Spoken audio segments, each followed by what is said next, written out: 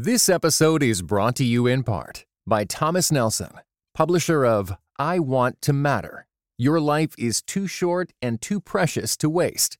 Written and narrated by New York Times bestseller Kathie Lee Gifford. Available now everywhere you get audiobooks.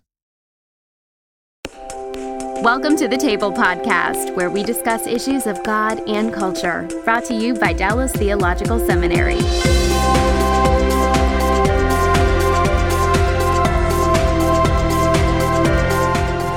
Welcome to The Table, where we discuss issues of God and culture. I'm Mikel Del Rosario, Cultural Engagement Manager here at Dallas Theological Seminary. And today our topic is Escaping the Prosperity Gospel. And I have a guest coming to us from Skype today who's well acquainted with the Prosperity Gospel movement. It is Costi Hien. Costi is coming to us from Gilbert, Arizona, where he is the Executive Pastor of Discipleship at Redeemer Bible Church. Welcome to the show. Hey, good to be here, Mikel. Thanks for having me. You're welcome.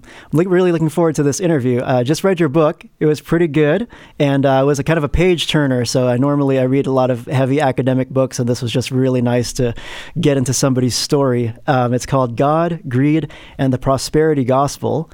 And the subtitle is How Truth Overwhelms a Life Built on Lies. Now, for those people who are listening and watching our show and they hear your last name, Hien, they've probably heard that name somewhere before, somewhere maybe on TBN. And you do have a family connection to the famous televangelist Benny Hinn. Tell us a little bit about what that was all like, just to get us oriented to your story. What was it like growing up in that whole context? Yeah, I'll give you the two pictures, sort of physical and spiritual. So the physical picture was growing up, I've often said it, like a mixture between the royal family and the mafia. So the lavish lifestyle of the royal family, wealth, servants, mansions, the whole deal, and security. And then the mafia, in that we were very loyal and you never turned your back on family. It didn't matter what was going on, if things were truthful or if they were lies or you never ever turned your back on family. And so that was physically what it was like. What that looks like then is flying on private planes, driving Hummers and Bentleys, Ferraris, staying in the best hotels in the world, eating at the best restaurants in the world. Take your best episode from Travel Channel, the old show, The Lifestyles of the Rich and Famous, sort of blend that all together. And that was life for us in the fast lane. And then spiritually speaking, the reason we thought that was ministry, and the reason that I felt so strongly and that was God's blessing and it was indicative of, being anointed, was because we looked at passages like John 10:10, where Jesus says, I've come that they might have life and life more abundantly, as evidence for living the, quote, abundant life. Abundance meaning health, wealth, happiness. Then we would look at, a greeting where John writes, 1st, 2nd, and 3rd John, those short letters later in your Bible.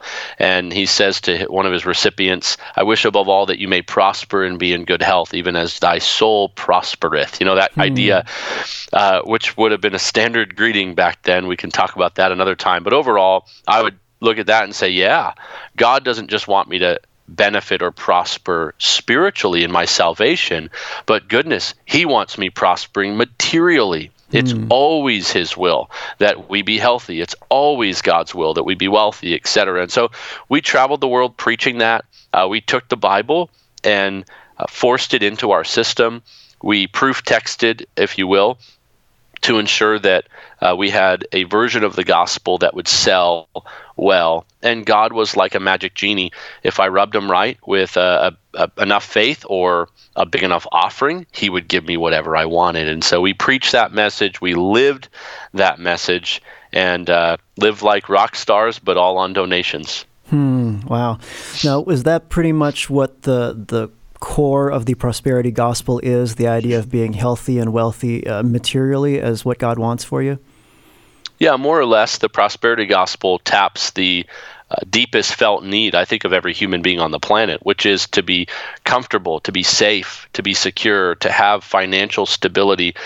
Certainly, Peter writes in 2 Peter 3 or verses 1 through 3, when he's introducing an entire chapter about false teachers, he says, in their greed, they will exploit you. And I do think there's an element of greed that's there, but certainly the people that buy into this, a lot of them are just after health and wealth and prosperity. Who doesn't want to be healthy?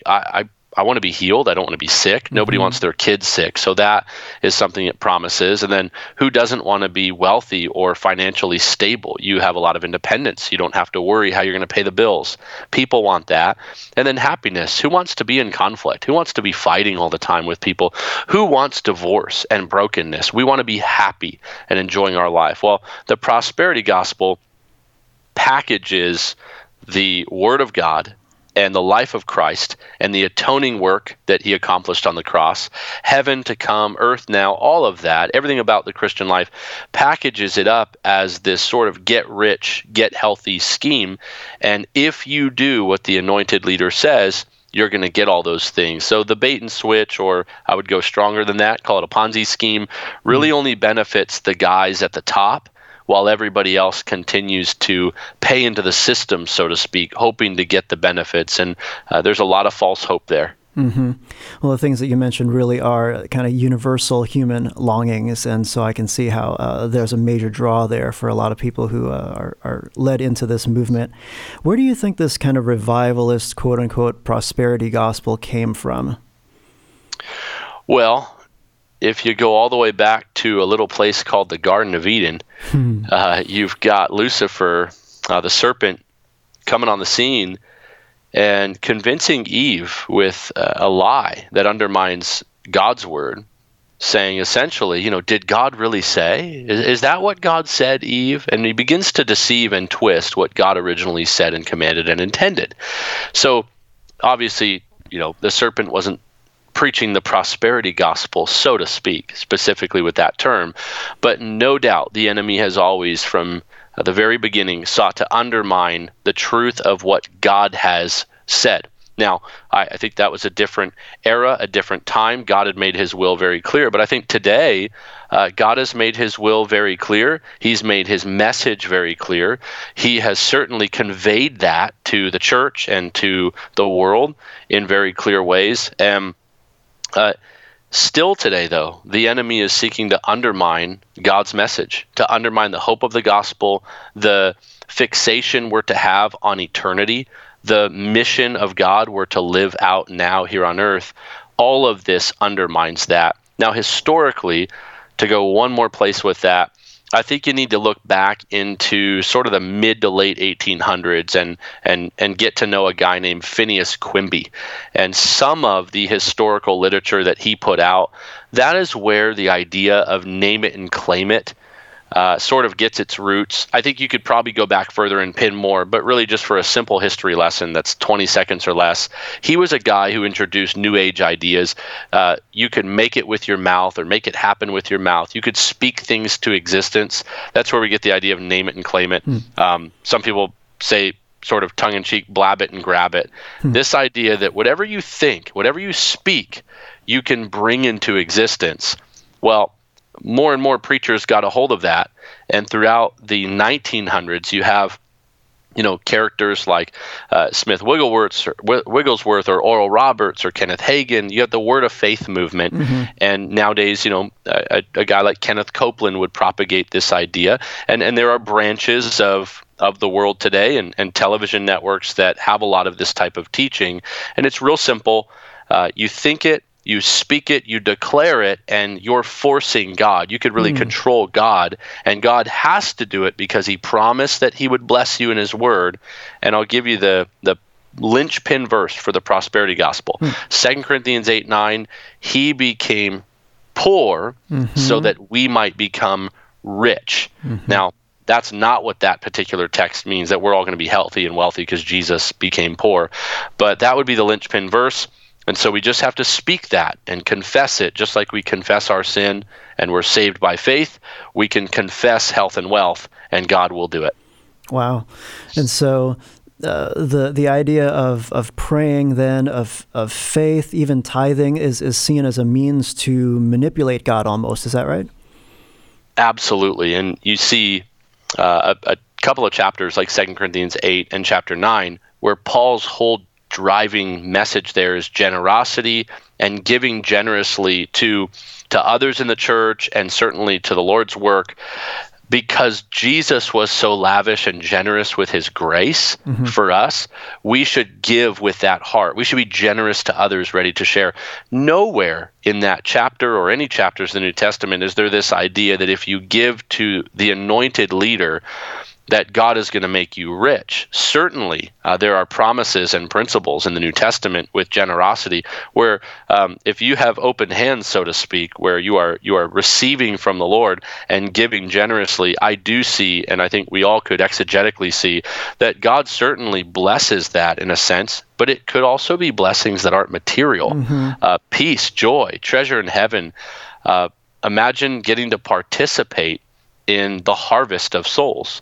Those are blessings. And often the prosperity gospel says, if you give to God this, you're going to get 100-fold blessing or 100-fold return. It's like giving to the stock market, and you're going to hit it big if you give a big enough offering. Wow. So not only did you grow up just as part of the family, you were actually doing work in the organization, in what you call it, the empire, right?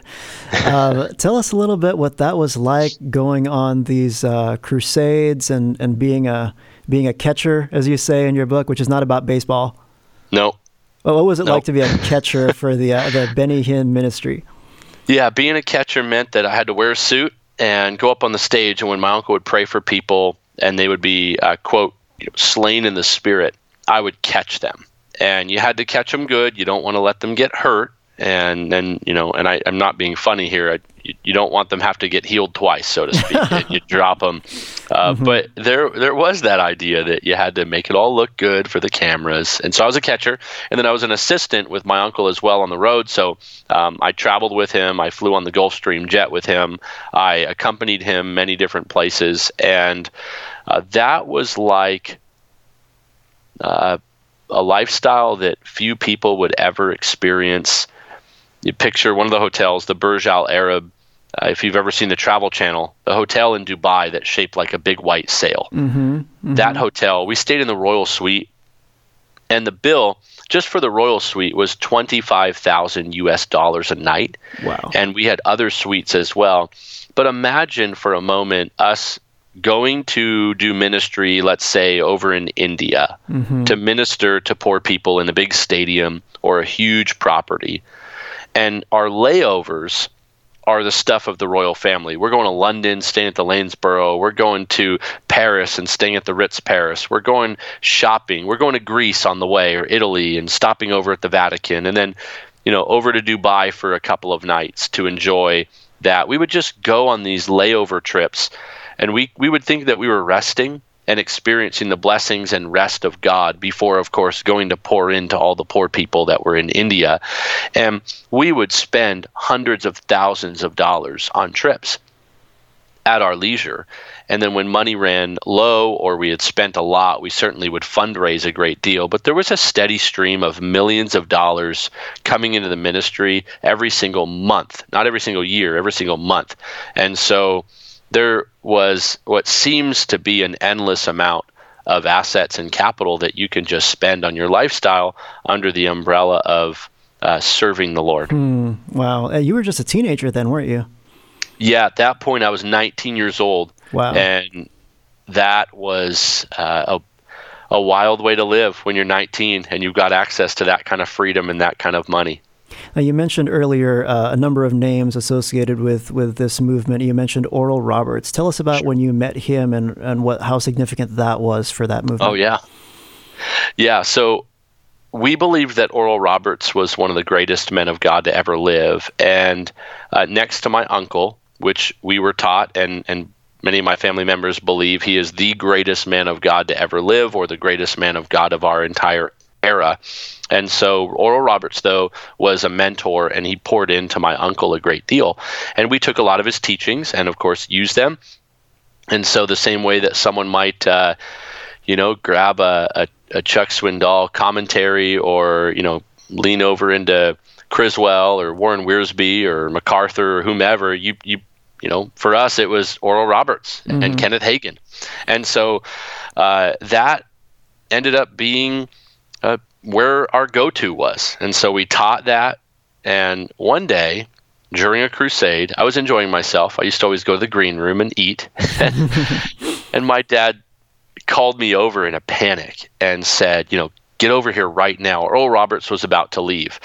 And for my dad, that was the greatest moment that I could ever experience, for Oral Roberts to lay his hands on me.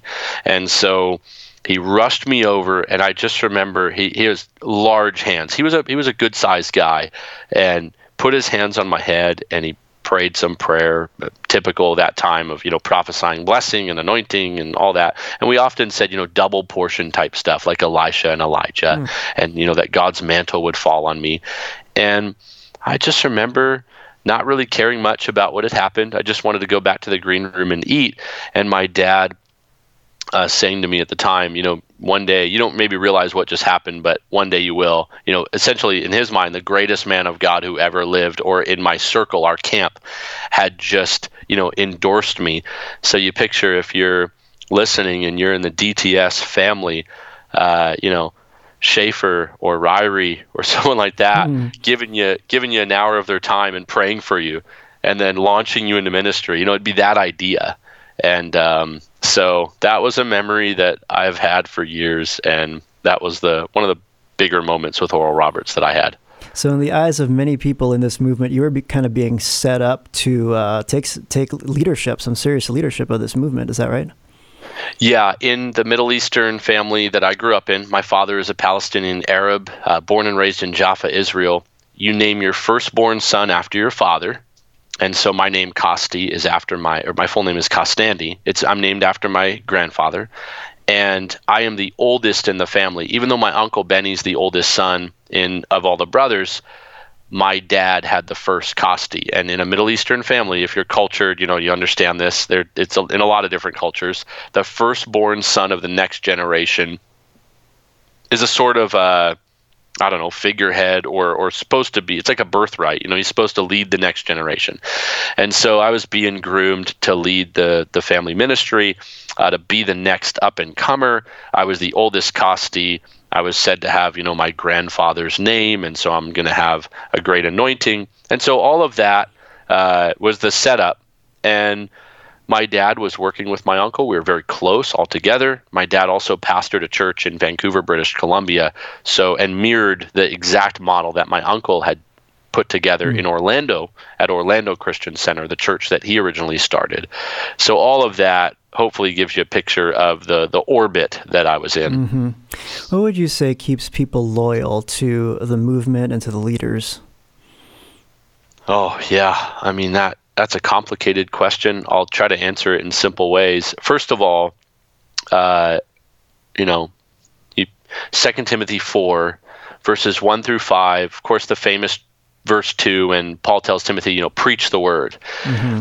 When you look at the reason for him saying that, he said, a time will come when they will not endure sound doctrine, and wanting to have their ears tickled, they'll turn aside to miss. They'll raise up teachers in accordance with their own desires. Well, it's real simple. People want it.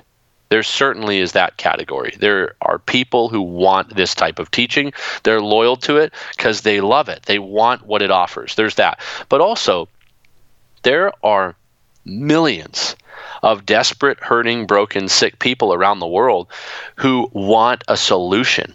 They're trying to, with the best of intentions, get healed. They have a child who's on life support, who's terminal. They have no more options. They are broken in poverty. They need a miracle. They're begging God to move on their behalf, and they're just trying to find the best road there.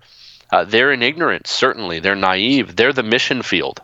We need to be reaching them. We need to be sharing the gospel. That's why I wrote the book. I didn't write the book to, reach a really smart seminary student who's got it all figured out and is just fine. Certainly, I hope it wakes one of them up. But I wrote the book to equip people so that they can go out and reach people who are caught up in the movement, and so that the book would land in the hands of people in the movement, and they would begin to see it, and God would use the power of the Word through the power of the Holy Spirit to bring conviction, to open their eyes. And that's really our mission field, Mikkel. The people who are chasing this, they're desperate. I believe certainly God will use us to reach many of them, but it's attractive. And then, on that level, it's not that crazy, because we all, like we said earlier, need healing. We all need miracles in our life. We all need breakthroughs. They use the word breakthrough all the time in the prosperity gospel.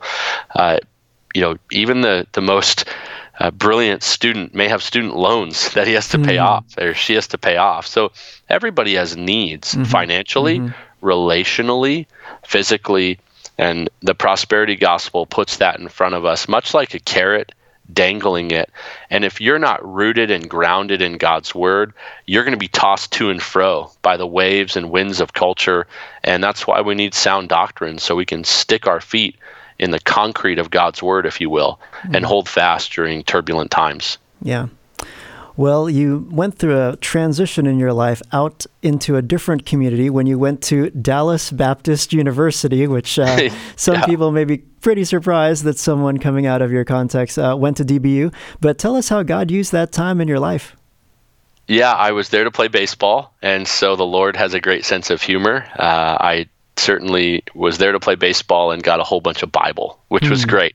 So I remember one particular professor, his name was Mike Milburn, and he was the pastor at that time of, I believe, First Baptist Burleson, Texas. He had a real thick twang, and he said right away in my New Testament survey class, Costi Hen? And I said, I'm here, sir. And he said, you kin to Benny? And he said, Benny, you kin to Benny? I said, yes, that's my uncle. And he said, oh, well, I better be careful when we get to the tongues part. And he was just joking around, having fun with me, and very kind man. But I began to understand, and I got I believe an A in that class, because I knew the Bible, I knew the information, but there had never been transformation. My heart was not changed, my mind was not changed, but I knew the facts or the stories of the Bible, because we grew up interacting with the Bible all the time. So I go through that. Well, I've got a baseball coach who also presses in on my life and shares the gospel, shares the truth. And one day he calls us up after we all get out on the field right before a scrimmage game, and there's a scout in the stands, and he says, hey guys, y'all need to relax. You're getting real uptight over a scout being here. Proverbs 21:1 says, the heart of the king is like channels of water in the hand of the Lord. He turns it wherever he wishes. And then he said, God controls kings. He controls scouts. He is sovereign. He's in control. So you guys control what you can, which is to go out and play the game. You let God handle the rest. He already knows your future. So don't worry about what you can't control. And I remember thinking, what in the world is this guy talking about? I know how to get God to work for me. What's the sovereignty stuff? How do I get on the good side of that? How do I get God to do what I want him to do? And I really remember thinking arrogantly. My coach drove a white Toyota Camry at the time. I drove a Hummer. And I'm thinking, I know a little bit about getting God to do what I want him to do. This guy, some Baptist, I don't know what he's talking about. And it turns out that the Lord would use that some years later when I was in ministry, preparing a sermon on healing, no doubt, John 5:1-17, the healing at the pool of Bethesda, to come back really to mind. And it was like a crack in the dam of my theology. And it burst forth, broke open that day in study when I came to John 5, and I realized that Jesus is a sovereign healer. And you can't manipulate him. You can't turn his healing ministry into a formula. There were times where he was moved with great compassion, moved by people's faith. There were other times, like the man at the pool of Bethesda who had no faith, didn't even perceive, the Greek word says, didn't even know, didn't perceive who Jesus was, let alone have enough faith for his healing. And Jesus did as he wills and as he works for his good pleasure. He's a sovereign healer. And that truth came to bear upon my soul. And it was my coach that was planting major seeds in my life. At the time, he wasn't trying to undermine anything or be clever. I still have a great relationship with him today, and was just out in Dallas speaking at DBU not long ago. And we're just overwhelmed by the grace of God as we talk about those days. And he was just doing what he always does, staying on mission, sharing the truth, and that impressed upon my heart in a huge way. And of course, years later, I'd be saved. Wow, that's amazing. So you mentioned John 5. You were working on a sermon for that later on, but let's rewind a little bit back to college days. You met this lovely woman who God put in your life, who through a series of events also led you to some more scriptures that kind of put some more cracks in that foundation. Tell us about that. Yes. Right after graduating from DBU, I met a beautiful, wonderful gal who's, of course, now my wife, Christine, and she's due with our 4th child in just a few weeks. And at that time, she drove a Yaris. She was working at TGI Fridays to put herself through college. She was very conservative, blue-collar family. And, of course, I'm driving a Hummer. I've flown in private planes. Our family has 2 homes. We have Ocean View, Orange County, California, living like rock stars at that point. And here comes this gal, and I keep her a secret for a little while from my family because I just fall head over heels for her. She's amazing. I'm thinking, this is the kind of gal I think I need to marry, all that. Well, my family gets wind of it, and they say, well, we'd love to meet her. Is she spirit-filled? And I thought, oh no, here we go. And I had a little bit under my belt at this point from my Baptist undergraduate education. And I said, now don't start with all that. We all get the Holy Spirit at conversion. There's none of this second blessing type stuff and all. We all get the Holy Spirit now. I was just repeating what I'd heard.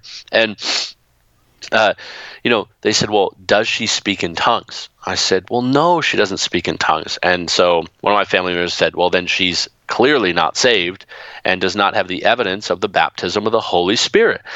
And so there began a process where the Lord, through that particular belief, started to undermine the foundation of what I believed. And so Christine would just ask normal questions, and I couldn't answer them unless I twisted the Bible or said, well, you don't understand these deeper truths. She was a newer believer, so sometimes I'd say, that's a deeper truth. In other words, I don't know how to answer your question. So that started to happen. Well, eventually it got a little more serious, Mikkel, and my family started to basically try to get her to speak in tongues, force her to. And they took her to different services. She went to my uncle's crusades, my dad's, and eventually it got really serious, and we ended up going to the Bible really just broken and pleading with God for answers and trying to figure out what was what. And we came upon, of course, we think we stumbled upon it, but we know the Lord was working providentially in all of it. 1 Corinthians 12:30, where Paul is essentially and rhetorically asking questions that are obviously no. Not all speak in tongues. Not all do they. And he's going through the list of gifts. In other words, not everyone's going to do the same thing. Not everyone's being gifted the same way. You can't put a requirement on people that they have to speak in tongues, or they have to do signs and wonders, or they have to prophesy, or they're not actually saved. You can't attach what is a spiritual gift given sovereignly by the Holy Spirit to redemption, to being saved. That's repentance, that's faith, trust in Christ, the grace of God. And so that was happening. I remember looking at that text with her and thinking, oh my goodness, I think you're off the hook. Like we could get married, because it was really serious. And some people may laugh and think, oh, come on, you really thought that? Absolutely. We were under the bondage and belief, thinking, if she doesn't do this, I can't marry her. And there were a lot of prophecies against her, that she would ruin the anointing on my life, that she was an agent of the enemy, essentially, to undermine the family and all of those things. Someone once prophesied even she would be barren. We'd be under a curse of barrenness because I was going outside the family's blessing and marrying her. And of course, by the grace of God, three children, and Lord willing, a 4th about to be here. She's not barren, but at the time, all those fear tactics were used to try to keep us locked in on what was a very dangerous belief system. Wow. This episode is brought to you in part by Thomas Nelson, publisher of Grieve, Breathe, Receive. Finding a Faith Strong Enough to Hold Us. Written and narrated by Pastor Steve Carter. Grieve, breathe, receive. Those 3 words became a profound mantra for Steve Carter during a season of deep healing, the kind that comes after painful trauma. Grieve, Breathe, Receive is available everywhere audiobooks are sold. Visit thomasnelson.com/audio to learn more. Now, what kind of doctrine of suffering is there in the prosperity gospel? How do they make sense of the book of Job? How do you make sense of Paul's suffering? What's the idea behind suffering in the prosperity movement? Yeah, well, one time my uncle said that Job got it wrong. So just to give you an idea, that was said publicly. He said, the Lord giveth and the Lord taketh away. Job said that. Job was wrong. And wow. So that it can be as bold as that, someone saying that somebody in the Bible is wrong.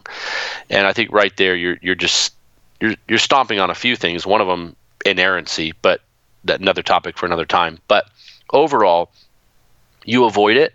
And then if there is any acknowledgement of it, you would say that Paul was laying the foundation for us, that they suffered and sacrificed so that we could have these truths. There's ways to spin that, right? And say, well, Paul, that was early on. And of course, God was building. Remember, Jesus said, I'm going to build my church and the gates of Hades won't prevail against it. So, he's building his church. So we have it better than they used to. Now, you're probably thinking, what in the world are you talking about, Costi? But in these circles, that'll preach. That'll really preach.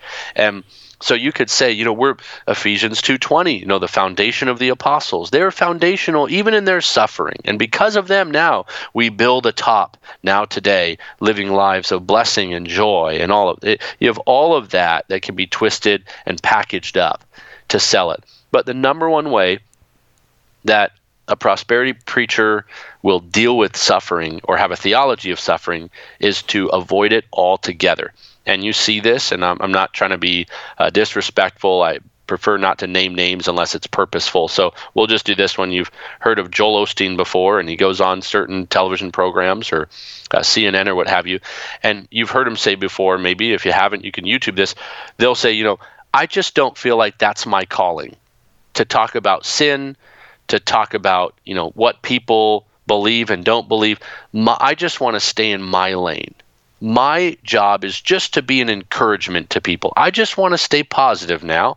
I'm just here to tell people the good news about Jesus and his purposes for them and all that he wants for them. And then I let all that other stuff just work itself out.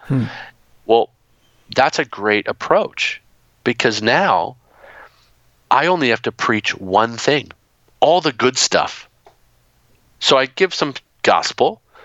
I talk about God's blessing. I talk about giving and sowing and reaping. And I talk about sharing and loving. And all of those, by all means, do that. Preach that. Those are all great things. But if I can't come to, Philippians 28 and 29, if I can't come to James 1, 2 through 4, Romans 5, if I can't come to the text and be able to tell people, consider it all joy when you encounter various trials. If I can't come to Romans 5 and explain that, perseverance is part of the Christian life, and, it's building character when you exult in your tribulations. It's actually giving you greater hope. Or like Paul told the church at Philippi, it has been granted to you the privilege of suffering. That's crazy talk in the prosperity gospel. But for us, it's the other side of the coin, isn't it? There is going to be great mountain victories. There are also going to be great valley trials, if you will. Moments of blessing, and that's going to mean material for some people, and that's going to mean healing for some, but also moments of trouble and pain and suffering, and that may mean loss. I think of a woman like Johnny Erickson Tada. Not sure if you've heard of her, but 50 plus years in a wheelchair. If anyone deserves to be healed, it's her. If anyone would bring a lot of glory to God in being healed, it's her. And yet, she's never been healed, but she goes on with her ministry. There will come a day in eternity when she is set free, when she will be, like Jesus says in, I think, Revelation 21:4, I believe, no more sorrow, no more sickness, no more sadness, no more tears. Across the board, there is coming a day where there is guaranteed health, wealth, happiness, and prosperity. It's called heaven. It's glory with Christ. And if I'll go even further, it is that way because of Christ. Mm-hmm. He's the ultimate. He's the treasure. He's the glory. He's who we seek. And so that is, of course, not going to be prevalent in the prosperity gospel. And if you tell people all the good stuff they're going to get, people like the fluff sometimes. And we just need to be faithful to preach the whole counsel of God. That's true. Yeah, when you think about historic Christianity in contrast to some of these new religious movements, you see that Christianity has a really good worldview fit with the way reality actually is. Yes, doesn't it? Where you have other religious movements that will preach certain things, and you just wake up every morning and go, how can this be true? Because I'm sick today. And, no amount of just saying, I'm not really sick today is gonna change that. And so it's interesting how, sometimes people are able to close their minds to things that are just staring them in the face. But it's a sign, I think, of how desperate people are to Amen. To have actually what only Christ can give us. Lasting human fulfillment only comes from a relationship with God that's vibrant, that's living every day. Amen. Well, through your spiritual journey, God led you to a number of people, a number of resources, and one of them I read in your book was a little book written by our chancellor here at DTS, Chuck Swindoll. Tell us about what role that played in your journey. Yes, I have the book right here because we had talked a little bit before the show started, and I asked you if I could go grab it real quick off my shelf. Church Awakening. I find this just hilarious that we're talking about this. So at the time, there's a woman in our church in Canada. I was my dad's associate pastor. This is 2011, I believe. And 2012, I would end up in California. So 2011, I'm there. And I'm sorry. 2011 into 2012 as well. My wife and I were now engaged. We got engaged on January 7th of 2012. She comes and slips me, this woman in our church comes and slips me this book. And funny enough, I had just preached a sermon on Job because I just thought it'd be good to preach on Job. I still don't know why. And I thought we should preach on hard times. This might help. She comes and hands me this book and goes, "Hey, keep going. You're on the right track." And I'm like, what? And she hands me this book like it was a drug deal, like it was secret. Here, this is, I'm hiding it. And so I grab the book, I devour it. And brother, I'll tell you, there's a whole paragraph section in there that, Dr. Swindoll says a few choice words about false teachers. We'll leave it at that. Mm-hmm. And it fit us to a T, to a T. And I remember that being a moment where I thought, you know what? Yikes.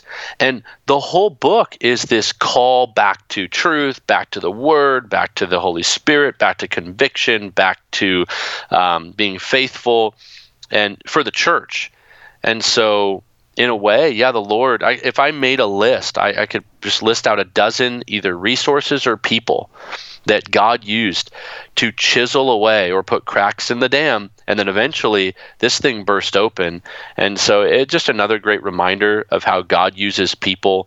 God is the author of salvation, of course. He's the one saving. We're not saving ourselves, absolutely.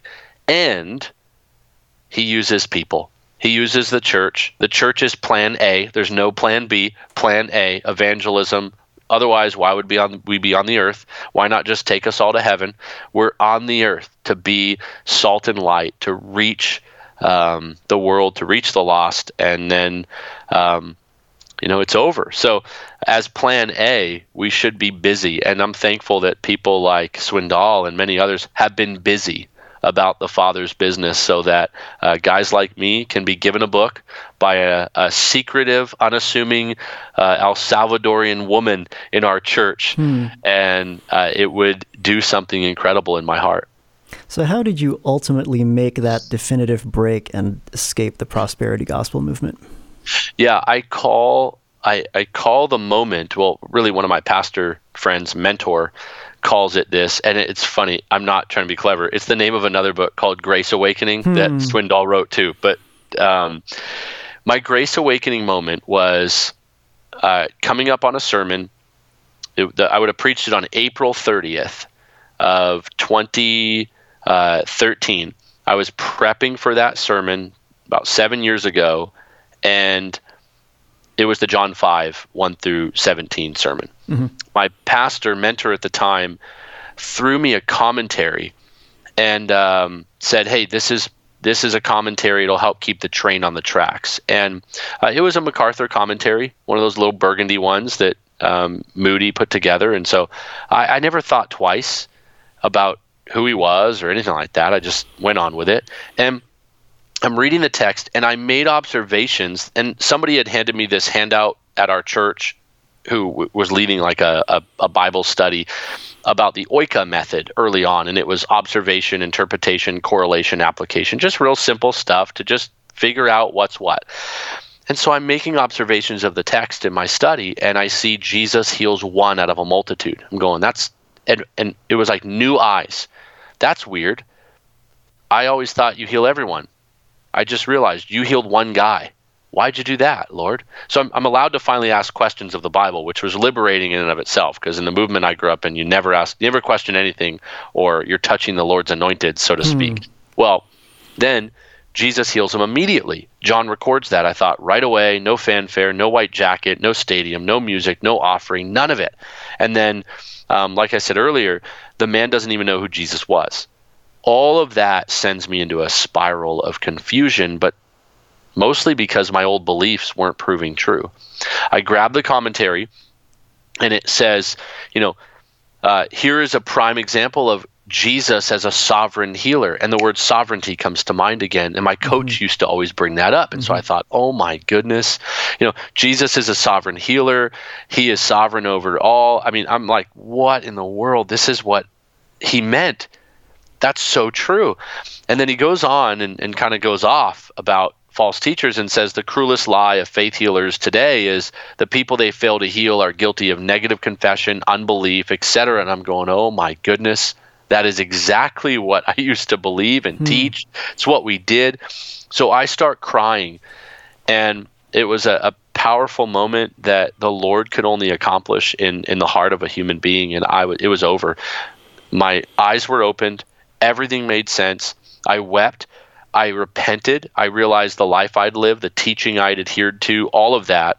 I said sorry to the Lord for twisting the gospel, for believing a false gospel, and I vowed to preach the true gospel. So from there, I literally got up. I ran over into my pastor's office, and I was the associate pastor at the time. I kicked the door in basically, and I started saying, it was all a lie. The false teaching, and I was just going off, and I was telling them that, I'm going to do something about that. We got to do something about this. This is hurting people and all that. And so he said, Costi, sit down. So I sat down, and he said, listen, God's got a good handle on the gospel. You just focus on being faithful. I said, okay.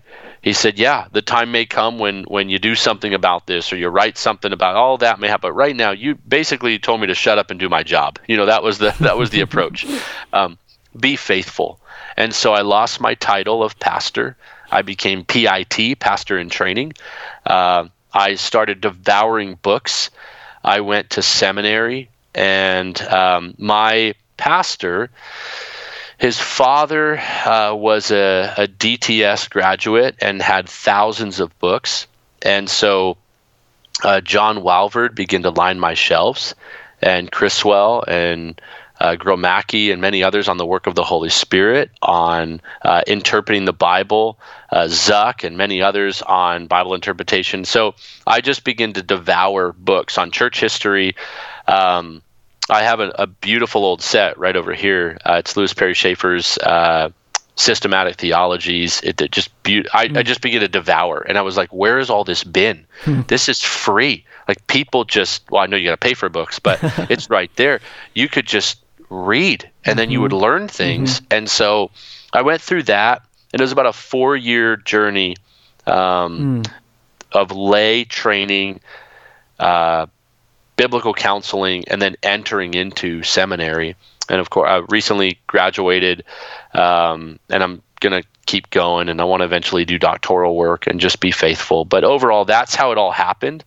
and lots of details in between. But that's why you write books, but podcasts are limited as far as time. So, but that's how it happened, man. Wow. So let's shift gears a little bit here. And what would you say to somebody who comes to you and say read your book or heard your story and says to you, Costi, I'm really concerned about a family member of mine or a friend of mine who's either has these kinds of leanings or is getting led astray by this movement, or maybe they're in a church now that is a prosperity church. What would you say to them that could possibly help them to reach out to their loved one in that context? Yeah. First of all, do not go cage stage on them. What I mean by that is cage stage is a season that I was in, and it basically means it's, you come into contact with truth, and it's better that you be caged for a little while, lest you say something hurtful or foolish to people. And I went off on my family, Mikhail. I told my dad he's a false teacher. I called everybody. I unloaded and was like, well, I should have been caged for a little while, because the same commands apply to us when we come to contact with the truth, or when we're mature and we know the truth and we're walking godly, which is for us to watch how we talk, to watch how we relate, to love one another, and to be kind and gracious, to be having speech that is seasoned with grace. So first of all, be careful how you react. Sometimes because we love people so much, we tend to love them a little too much, and we unload on them, and we can come off aggressive. So I'm not saying don't have gospel zeal. I'm just saying be careful with the approach and your emotions. But really, I would point people to Jude's words in Jude 17 through 23 would be the main section. But where Jude says, keep yourselves in the love of God, waiting for the mercy of our Lord Jesus Christ that leads to eternal life. And he says, have mercy on those who doubt. Mm-hmm. I think we need to be merciful on people who are doubting. There's three categories. Then he says, save others, snatching them out of the fire. That'd be another category. And then to others, show mercy with fear, hating even the garment stained by the flesh. I think you've got the doubters, the deceived, and the dangerous. That's the way I've preached it before. The doubters are people who are wavering. They're not sure. Get coffee with them. Take them to lunch. Build a friendship and a relationship around trying to reach them, and be merciful. I really believe Jude says be merciful because these are some of the hardest people to be merciful towards, because you just want to kind of hit them with your Bible and go, stop wavering. Just wake up already. They're the wishy-washy, and it could be almost more frustrating dealing with them than hardliners, because wishy-washy people, you just kind of want to tell them, get it straight. And then we are to save others, snatching them out of the fire. I think there's people who are deceived, and you need to go in like the Coast Guard, drop the rope, and you're trying to save them. You're getting lunch with them, grabbing a coffee, picking up the phone and saying, I really think you're in something dangerous. Because I love you, I want to share some things with you. Would you be willing to let me talk to you about this? Would you be willing to share some of your thoughts so I can understand where you're coming from? I really think you're involved in something that could harm you. And if I'm wrong, I want to know that I'm wrong. But if I'm right, I really want to help you because I love you. There's an approach there, right in with the gospel, and you're trying to snatch them out of the fire. And then Jude says, to others show mercy with fear, hating even the garment stained by the flesh. I think these are the dangerous people. This would be, for example, right now still, my uncle. I have mercy on him with fear. I'm not just going to grab a steak dinner with him. I'm not like, hey, let bygones be bygones. No big deal. Tomato, tomato, agree to disagree. It is very serious. There are dangerous individuals who are false teachers, and they are trying actively to deceive. They are exploiting people. They are what Jude explains as the ungodly and those who cast up their shame like the foam of the sea. I mean, these are dangerous people. They're wild waves, and we don't need to condemn them. The Lord gets the final say. We also need to be careful of them. And so there's a category, maybe you're related to someone who's a false teacher or who's very manipulative, and you're not sure how to approach them. Jude's words are to show mercy with fear. I love that he says show mercy again, because those are also some of the easiest people to judge and to cut off. And I'll be honest with you, there are days at times, especially in the beginning, where I would write off a family member, but the reality is I'm not God. My job is to love with truth. And so we need to be praying, yes, even for false teachers, that the Lord would transform their hearts and their lives. Imagine if people thought Paul was too far gone. In Acts 7 and then into Acts 8, you remember Stephen, he's praying he literally cries out to God, don't hold this against them, basically. What I find so fascinating about a passage like that is Paul was there, remember, giving hearty approval. They're laying their coats at his feet. Now, there's nowhere in the text that says this is the absolute truth. So I'm not running with it that far. But I will say this. Stephen cried out to God, don't hold this against them. The Lord in his mercy, Paul's there, and the Lord knows Paul is going to go on to write 13 of the 27 New Testament letters. More if a scholar believes that Hebrews is Pauline literature as well, but another topic for another time. But overall, beautiful picture of Stephen crying out for the souls, the mercy upon those who were from the other side. And Paul happens to be there that day. The Lord would later save him. What if Paul was the answer to Stephen's prayer? What if the Lord saves a false teacher because we're faithful? What if the Lord rescues a family member through us? We're not God. I don't know who he's going to save today, but I know that I need to be faithful. So my encouragement to you is to discern the category of individual you're dealing with and then relate with them based on that and use a lot of wisdom and try to reach their heart for the gospel. Now, what about a pastor who might be listening to our broadcast today, watching, beginning to notice some of these kinds of prosperity teachings creeping into their non-denominational church, their Baptist church, whatever their affiliation might be, but they're beginning to notice some of these things in the church? How would you counsel them to address those things? Yeah, I would go to the book of Acts, and in a descriptive sense, I would say let's look at what Luke describes about Paul's words to the elders at Ephesus. And when he's leaving, he tells them to be on guard, to shepherd the flock, and to be careful because savage wolves are going to come in among them. You remember that? And basically, he calls them to protect the flock of God, period. And then I go over and think through 1 Peter chapter 5, verses 1 through 4. Peter's words, shepherd the flock of God among you. Exercise oversight, not under compulsion, not for sordid gain. I would tell my brothers who are pastors that we are called to serve and protect and guide the flock of God. We're not called to please men. We're called to please God. We're not called to give in and do whatever feels good or what the culture wants us to do. There will be wolves. There will be those, like in Acts 20, that are within the church that seem to assault us, and we need to be faithful. I would just say, remember that one day you and I are going to appear before the judgment seat of Christ, and all that matters on that day is that he looks at us, no matter what we went through, no matter how big your church is, how small it is, etc. All that matters is that the master looks at you and says, well done, good and faithful servant. I want rewards, not because I want a bunch of rewards.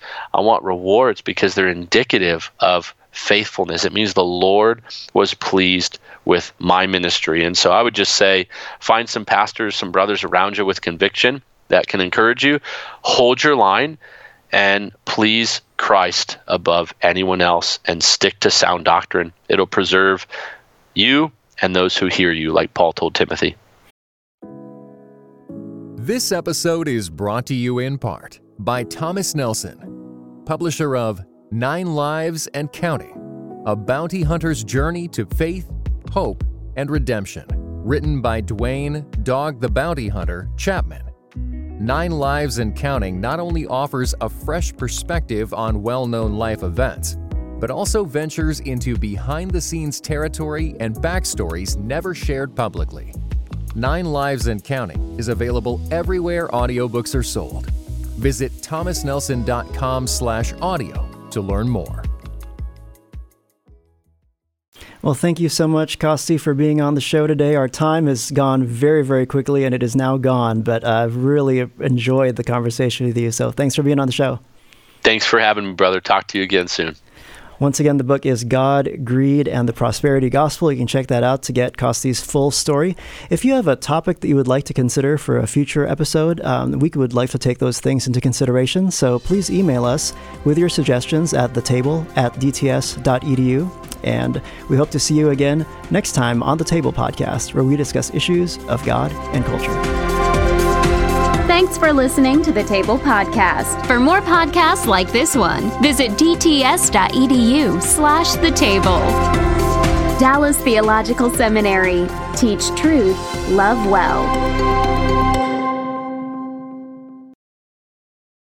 This episode was brought to you in part by Just These Guys. You know, a pastor and a psychologist team up to break down scripture and psychology, empowering you to transform by the renewing of your mind. Listen today at justtheseguys.podbean.com or wherever you get your podcasts. Just These Guys, you know?